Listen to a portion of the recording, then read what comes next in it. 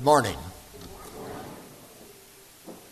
For those who like the book The Prophet by Khalil Gibran, you perhaps remember that before the prophet shares his wisdom on various aspects of human life, he reflects on leaving his city of 12 years.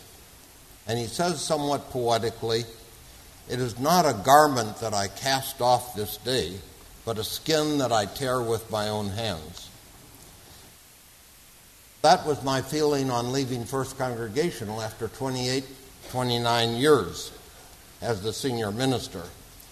The congregation and church had so woven itself into my blood and tissue that I too knew the tearing of one's flesh. There were two losses most keenly felt. First, of course, was the absence in my life of the frequent contact I had with members and friends. But the second loss was this meeting house.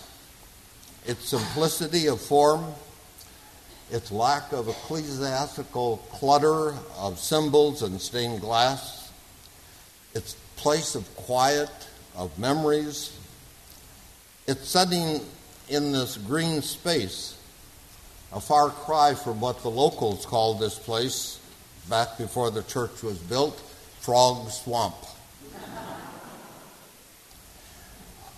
The Irish have a term that they call thin places, places where they say the veil between heaven and earth is very thin. In fact, there's a Celtic saying that heaven and earth are only 3 feet apart, but in thin places, the distance is even shorter. So certainly on Sundays, but also during the week, even on hot summertime days, by myself I would walk across the grounds here and sit for a period in silence for recovery and renewal. There's a luminous quality to the air and space of this meeting house. I hope you have found it. But I'm not here just to reminisce about loss at retirement, but to offer a background to this church's endowment. 3 decades or so ago, I found myself up in Colorado for a meeting. The reason for the meeting is lost to the oblong blur of memory. The church was situated on a piece of property that had a ravine cutting through the middle of it, around 8 to 10 feet wide and about 6 feet deep. The architect had placed the sanctuary on one side of the ravine and parking, since it was near the street, and on the other side the educational facilities and the offices. And moving from one part of the property to the other, one crossed on a wide and sturdily built wood bridge. Walking across that bridge, I noticed some glittering objects in the walls of the ravine. I assumed that I had not discovered a new gold mine. But I was curious, and I walked down the steps to see what was there and found that the shiny objects were polished brass plates about the size, 3 times the size of a business card. And inscribed on the plates was the name of a person, and I assumed the dates of birth and death. And inquiring, I found that members of a deceased could obtain a brass plaque for $300 contributed to a special fund, the interest of which would maintain the grounds of the church. The air trip back to Houston solidified my thinking about what could be done in this church. When I proposed the memorial garden, it was readily accepted, especially since so many members of the church were from other parts of the country and even other parts of the world, and they had no desire to be buried, have their ashes shipped to place of origin. But the next part of my proposal lasted all of 23 1/2 seconds before it was shot down. I had suggested that for those who wanted, similar to Colorado, their names would be permanently inscribed on bricks for $300, and that money would then be placed in a permanent fund for the maintenance of the grounds. 23 and a half seconds. In my focus on the possibility of what could be done, I had passed over one of the unwritten rules of this church. No special recognition is given to people because of money. No individual or family name is attached to any building or room.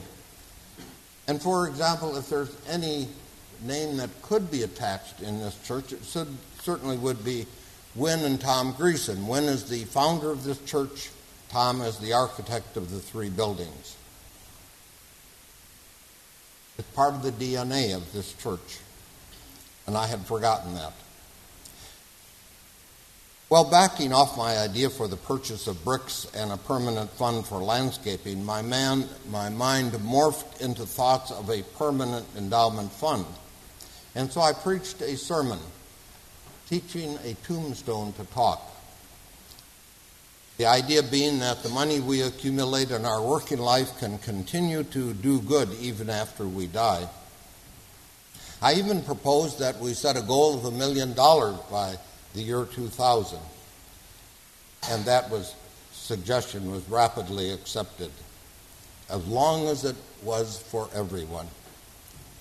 And so the endowment fund was set up, and although we did not reach the $1 million mark by the year 2000, today the church has moved beyond that mark.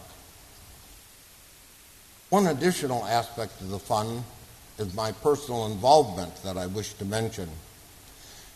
Prior to retirement, there were various proposals for a special gift for Maggie and myself, the most exotic being a cruise around the world. Always feeling that the church treated us well and knowing that the endowment fund at that point was languishing, I thought that a more appropriate retirement gift would be adding to the endowment. And so the committee responsible for a proposal that the congregation raised $100,000, which to me was an incredible sum, split 50 for Maggie and 50 for myself. That money is now in the endowment, the income from which goes to music and education for Maggie's legacy, and my income to help theological students in their professional graduate education, since that had been a particular focus of mine. The First Congregational Church of Houston Endowment still exists. That is what endowments do. They continue to exist. As an organization changes, as programs change, an endowment continues to exist to provide continuing support. Members found that they could teach their tombstones to talk. Well over $1 million now. So out of a rocky ravine in Colorado came not gold, but an idea that was the seed for the memorial garden, and it morphed into the endowment fund.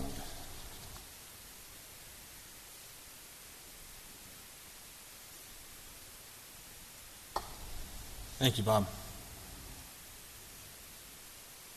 And we have this nice little team preaching going here, although our sermons aren't necessarily related other than the theme of endowment.